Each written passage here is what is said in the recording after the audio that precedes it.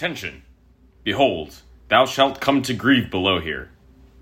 Graffito written in Phoenician from the entrance to the tomb of King Ahiram of Byblos, circa 1000 BCE.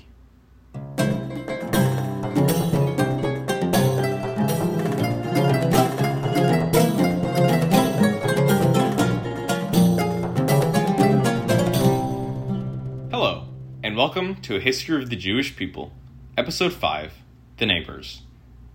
As I mentioned at the end of the last episode, we're going to take a step back from the narrative to meet the peoples neighboring the Israelites and the superpowers of the Near East. A lot has changed since we last took a tour of the region in the Late Bronze Age, so we'll have quite a bit of catching up to do.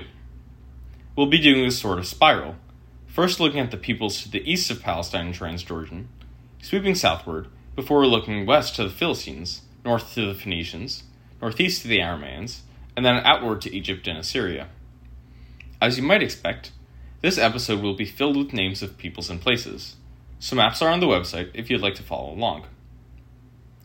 This show is, naturally, centered around the people of Israel and the land of Palestine. And it should be. It is, after all, a history of the Jewish people. But when looking at the history of the Israelites, the kingdoms of Israel and Judah, and then even the Jewish people after the Babylonian exile, it can be easy to see their story as exceptional. And in many respects, it is exceptional. Few ethnic groups in the modern world can trace their roots as far back or have survived as many hardships as the Jewish people. But it can also become easy to assume that the people of Israel were exceptional from the beginning, and to look at their stories with an eye towards the future and not to their own times. The goal of this episode, then, is two sides of the same coin.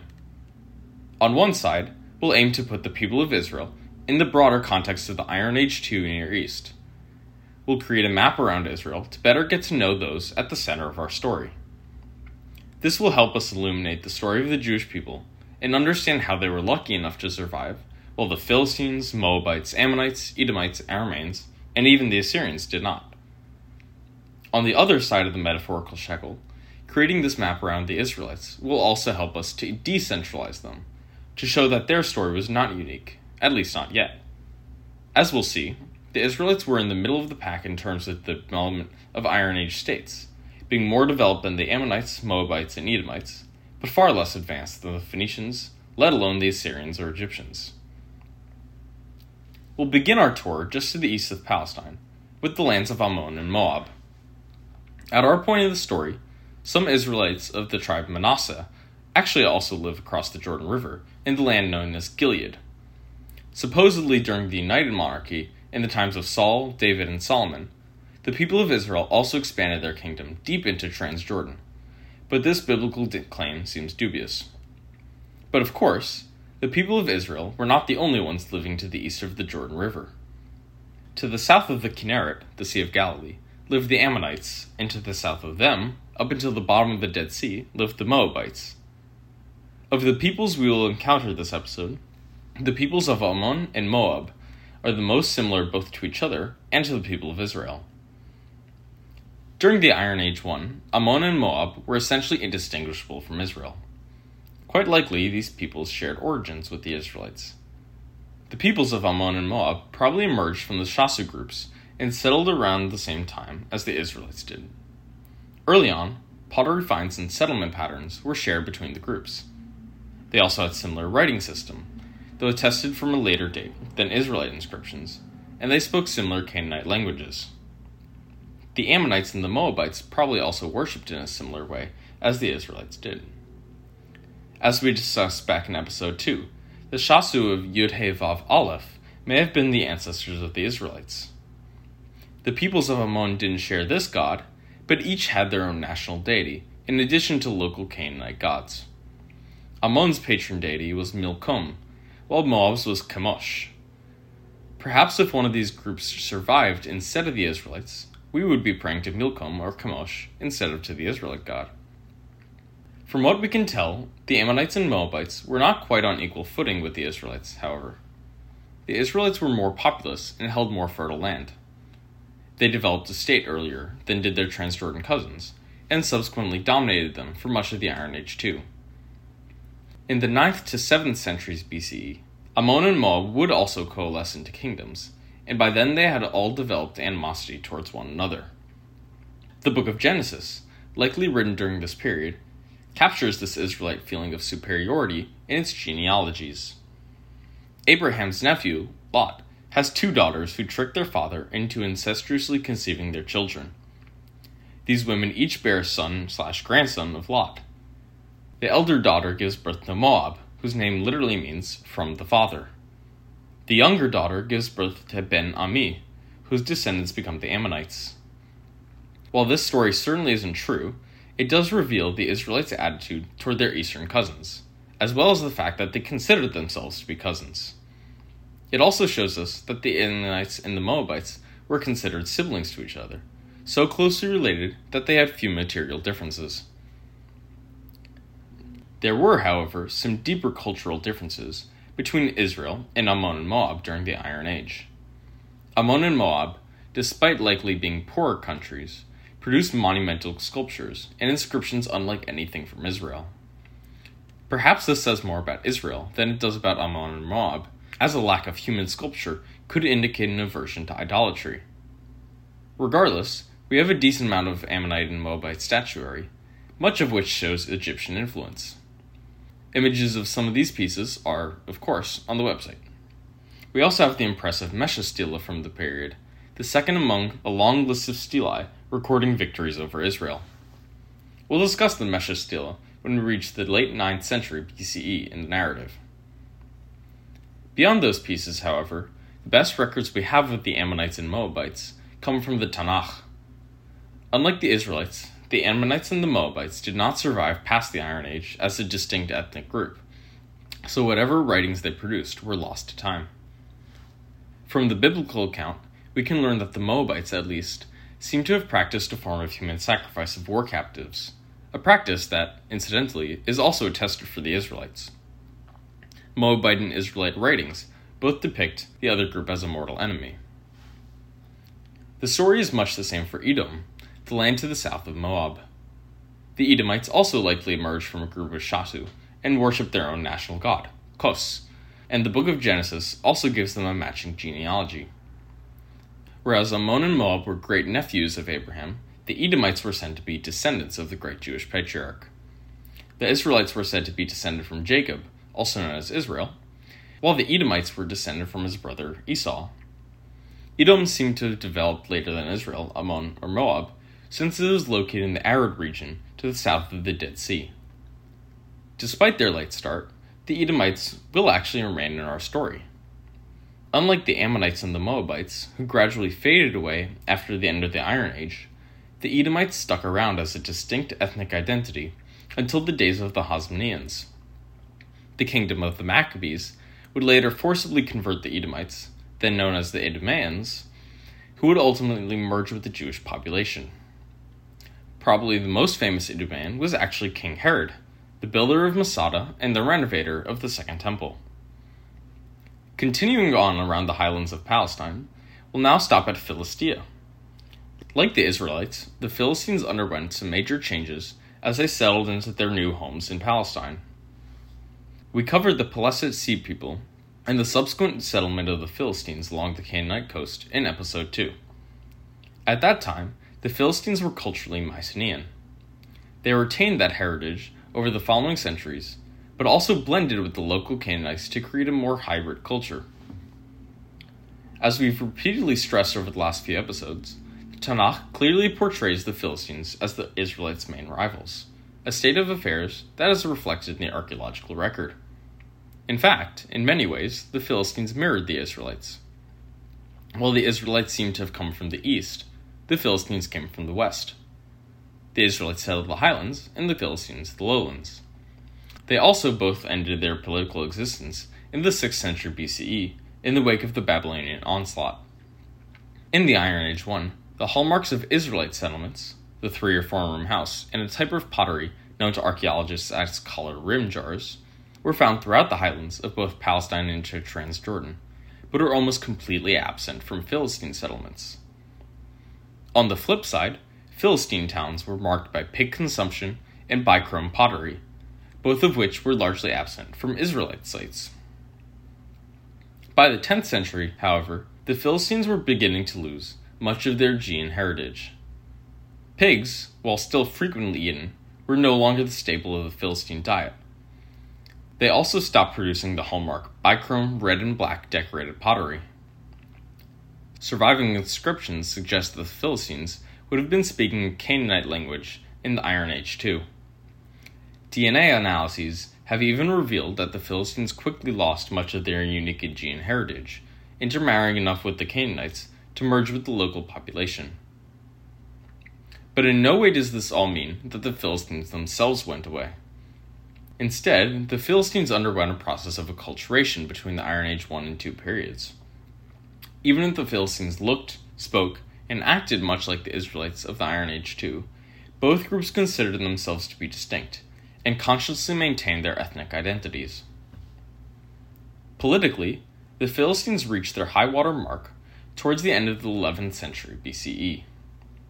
When they settled along the southern coast of Palestine in the late 13th to mid-12th centuries BCE, the Philistines at first occupied only the Pentapolis, the 5 cities of Ashkelon, Ashdod, Ekron, Gaza, and Gat. These centers were independent, but all seemed to have worked together and shared a common culture. Perhaps in response to this expansion, the first Israelite states began to form, bringing an end to Philistine prosperity. The early monarchy seems to have stopped the Philistines from being a real threat to the emerging Israel, which began to dominate Palestine. The Philistines, however, would still hold on and would be a continued presence right up until the Babylonian conquest. Moving north, past the stretch of the Mediterranean coast controlled by the Israelites, we next come to Phoenicia. Really, we should be calling the Phoenicians Canaanites, because that's actually what they would call themselves. But history, aka the Greeks, called them Phoenicians, and so will I. And really, we should call them the people of Dor, Akko, Tyre, Sarepta, Sidon, Beirut, Byblos, Tel-Kazel, Arwad, and numerous other city-states along the Levantine coast.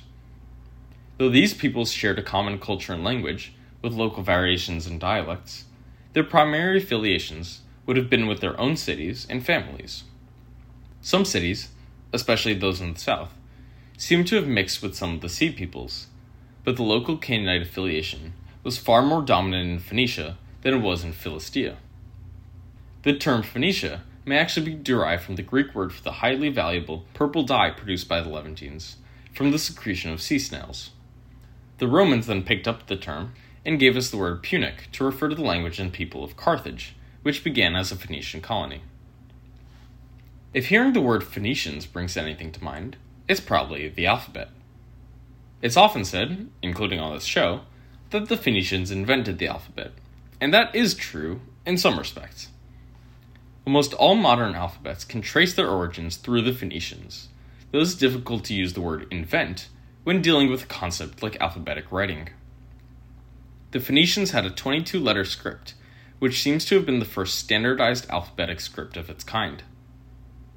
Like all Semitic alphabets, it's technically an abjad, meaning that only consonants were written, with vowels being omitted. The Phoenicians, like the ancient Israelites, actually borrowed their script from another Semitic people, Canaanites working for the Egyptians in the Sinai Peninsula. The Proto-Sinaitic alphabet, as that writing system was known, caught on among the Canaanite population of the Levant. Two things made the Phoenician version of that alphabet special. The first was that it was more or less standardized. Take a look at the images that the Khirbet Keafa Ostrakhan posted along with episode 4. While the artifact is rich today, the writing is not up to our modern standards, to say the least. Many letters are rotated at a whim and are written very sloppily. Phoenician inscriptions, by comparison, actually look nice. The second, and probably more important, reason that the Phoenician alphabet was special was the success of the Phoenicians themselves. They lived along the coastline and were a mercantile people, trading throughout the Mediterranean and the Near East. As has always been the case with trade routes, ideas flowed along with their goods. The alphabet was picked up by the Greeks, who passed it on to the Etruscans and then to the Romans. The Aramaeans, whom we'll visit soon, also picked up the Phoenician alphabet. The Aramaic alphabet was then picked up by the Jewish people after the Babylonian exile, making the modern Hebrew script a lineal descendant of Phoenician, not the ancient Hebrew one. Despite the fame that the Phoenicians won with their creation of the alphabet, we have unfortunately few records of their own. The history of Tyre is probably the best known, though its records are almost all gone, preserved only in the work of Flavius Josephus, a Roman Jewish historian whom we will meet later on. Tyre will also be the most important of the Phoenician city-states from the perspective of ancient Israel, as it was home of the famous, or miraculously infamous, Queen Jezebel. Byblos, known to the ancients as Gubla, produced the most inscriptions from the early Iron Age, including the one we quoted at the start of this episode. Many of these inscriptions, and the objects inscribed, display a high level of craftsmanship superior to anything extant from Israel at the time.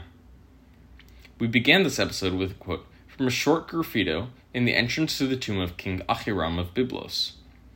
Frankly, I would have liked to read from the sarcophagus of King Ahiram, but it was actually a bit too long to read in its entirety, a problem we haven't encountered yet with Hebrew inscriptions. I've posted pictures of Ahiram's sarcophagus and of a pair of bronze-inscribed spatulas on the website, so you can take a look at the artistry of these pieces, contemporary with the much poorer writing of Khirbet Qeiyafa. The next group we'll visit are the Aramaeans who lived to the north of the Sea of Galilee in modern-day Syria, east of the Phoenicians. The Aramaeans were physically between the Phoenicians and the Ammonites, and were culturally between the groups as well, with one key distinction. They were not Canaanite. Like their southern neighbors, the Aramaeans came from a group of nomads, with kinship-based societies that had long been indigenous to the Levant. The Aramaeans were a northwest Semitic people, closely related to, yet distinct from, the Canaanites.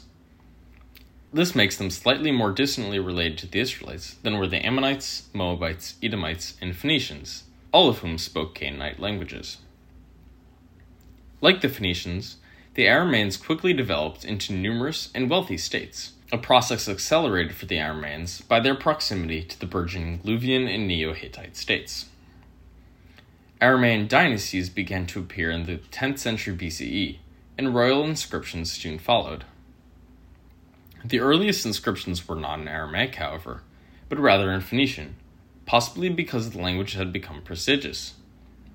Inscriptions in Aramaic would appear shortly afterward.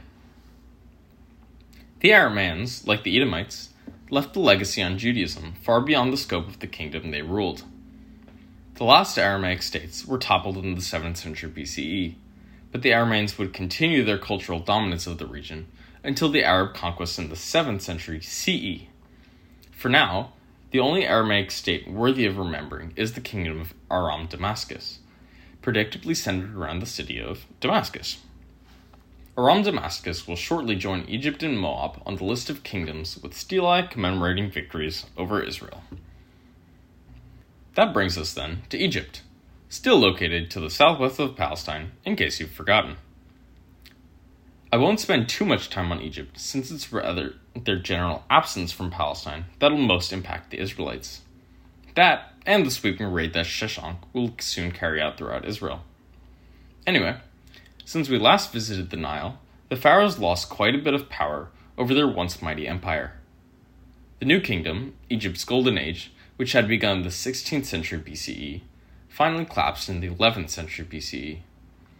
The Meshwesh, a sea people from Libya, had taken control. Frankly, this period, known as the Third Intermediate Period, gets the short end of the stick in Egyptology. Though their empire had shrunk, the Egyptians continued to produce bountiful harvests and beautiful works of art, including the not famous enough silver mummy. If asked which pharaoh was the only one whose tomb had never been opened until the modern day, most people would answer King Tut without another question. But Tutankhamun's tomb was actually entered twice in antiquity, while the dazzling tomb and mummy of Susenes I was left untouched. It was discovered in 1940 by the French archaeologist Pierre Montet, but the discovery was quite reasonably overshadowed by World War II. Why am I telling you all of this? Well, because it's one of the greatest treasures absolutely no one has heard of. Anyway, that's all we'll say about Egypt today. Check out the History of Egypt podcast if you want to learn more. It's the first history podcast I got hooked on, and I'd highly recommend it. For now, onward to the Assyrians. You know how action movie franchises will start out with the bad guy just trying to destroy a city or a couple of planets, and then suddenly a few movies later, the whole universe is being threatened? Think about Star Wars. In Episode 4, the Empire rolls out their big, bad, and appropriately named Death Star with the capability to destroy planets. And then they give it another go in Episode 6. Then when the sequels come out, suddenly there's the bigger and badder Star Killer that can incinerate more planets and faster. It's like they think that the solution to fans getting bored by the same storylines is just to make the weapons bigger and the enemies scarier. Well, the point of this tangent is that if the Philistines were the Death Star of the Israelites, the Assyrians would be Starkiller on steroids. The Assyrians have been in the game for a long time, and, like the Egyptians, they fell into a period of weakness following the Late Bronze Age collapse. Unlike the Egyptians, the Assyrians were not down for good, and would soon spread to control the entire Fertile Crescent, and even Egypt for a brief period. As with the Philistines, then, it might be possible to view Assyria as just the opponent of the Kingdom of Israel, and as an empire with massive armies. Assyria will be all of that, but first it was a city-state that boasted a rich and quintessentially Mesopotamian culture. I came across the following quote in my research from Karen Radner's book, Ancient Assyria, a very short introduction, and frankly, I couldn't beat her words. On the first page, Radner writes, quote, Assyrian culture is at once familiar and strange. We may share the Assyrian taste for good wines, but perhaps would not choose locusts on a stick for nibbles. A fresh water supply, indoor toilets, and a well-functioning sewage system in the family home are as important to us as to urban Assyrians, but we may find it less essential to have an underground burial chamber accessible from the living room. We may congratulate Assyrian buyers on enjoying consumer protection and extended warranties, but are perhaps taken aback to find that these extended to the purchase of people who are subject to a 100-day guarantee against epilepsy and mental instability. The foldable parasol was a practical Assyrian invention, but carrying one was dangerous. Its use was exclusively reserved to royalty, and without entitlement was an act of treason. We too enclose letters in envelopes, but they are not made out of clay. End quote. The Assyrians, like all the peoples we discussed today, save for the Egyptians, were Semitic, though they lived very different lifestyles than the poor Israelite farmers or the nomads among the Edomites. Assyria was old, like Damascus or Jerusalem, but had maintained high population, literacy, and a rich material culture for millennia. When Assyria is momentarily weak following the Late Bronze Age, we still know the names and the regnal years of all their kings, and we still see their writing on clay tablets. Assyria never truly goes dark, in the same way that Israel does. Which brings me to another distinction of the Assyrians. While the Assyrians did speak a Semitic language, theirs was an East-Semitic tongue, considered to be a dialect of Akkadian. Instead of using an alphabet derived from Egyptian hieroglyphs, the Assyrians used a cuneiform system of writing descended from the ancient Sumerian system. They also used clay as a writing surface instead of papyrus, for which we in the modern day are very lucky. Clay preserves extremely well, so we have Assyrian writings ranging from royal inscriptions to grocery lists and educational tablets. Honestly, after spending so long researching the heated debates in biblical archaeology that revolve around such little archaeological data, it's been pretty refreshing to read up on the Assyrians with their detailed records and standardized history.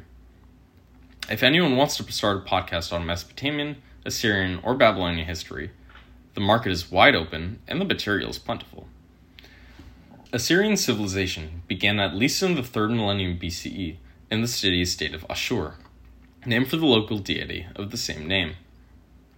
It was ruled successively by the Akkadian Empire and then by the Neo-Sumerian Empire, before regaining independence in the 21st century BCE. As was the case for the early Israelites, the Assyrians considered their god to be their king, with a hereditary leader acting only on behalf of the deity. The Bronze Age people of Ashur also practiced a sort of collective governance and convened in a city assembly. In the Late Bronze Age, Ashur saw an opportunity to play at the game of empire, capitalizing on the weakness of their overlords, the Miqtani. It worked, and the newly minted Assyrian Empire quickly conquered much of Mesopotamian Syria. Their power diminished during the Late Bronze Age, but the Assyrians managed to stay well afloat and even to maintain their professional army and chariot corps. They expanded yet again during the reign of Tiglath-Pileser I, between the 12th and 11th centuries BCE. We'll be hearing much more about his descendant and namesake, Tiglath-Pileser III, when we reach the 8th century BCE. Back at the start of the 10th century BCE, however, the Assyrian Empire had been reduced and confined to the east of the Euphrates River. Towards the end of the 10th century, the Assyrians, now based in the cities of Ashur, Nineveh, and Nimrud, began to methodically push the borders of their territory.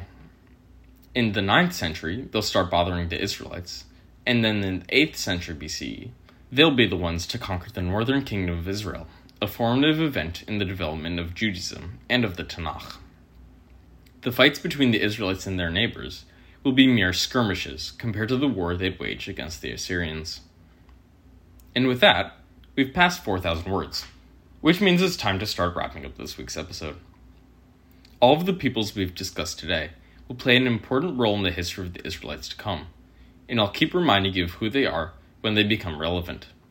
And by when they become relevant, I, of course, usually mean when they invade the kingdoms of Israel and Judah. But before we cover those invasions, we'll have to discuss the origins of the divided monarchy. Next episode, we'll be taking a look at the reign of King Solomon, the city of Jerusalem, and the controversial remains of Gezer, Chazor, and Megiddo. In Solomon, we'll see the end of the golden age of the United Monarchy, if the biblical account is to be believed. Until then, you can find us on our lengthily addressed website, historyofthejewishpeople.wordpress.com. You can also reach us by email at historyofthejewishpeople@gmail.com or through Instagram at historyofthejewishpeople. One of these days I'll get around to setting up Facebook and Twitter accounts, but until that happens, you're stuck with those options. Please also leave us a rating, or even better, a review, yada yada yada. The music for this episode was, as always, written and produced by Jacob Shaw. And finally, I hope you tune in next time for episode 6, The Builder.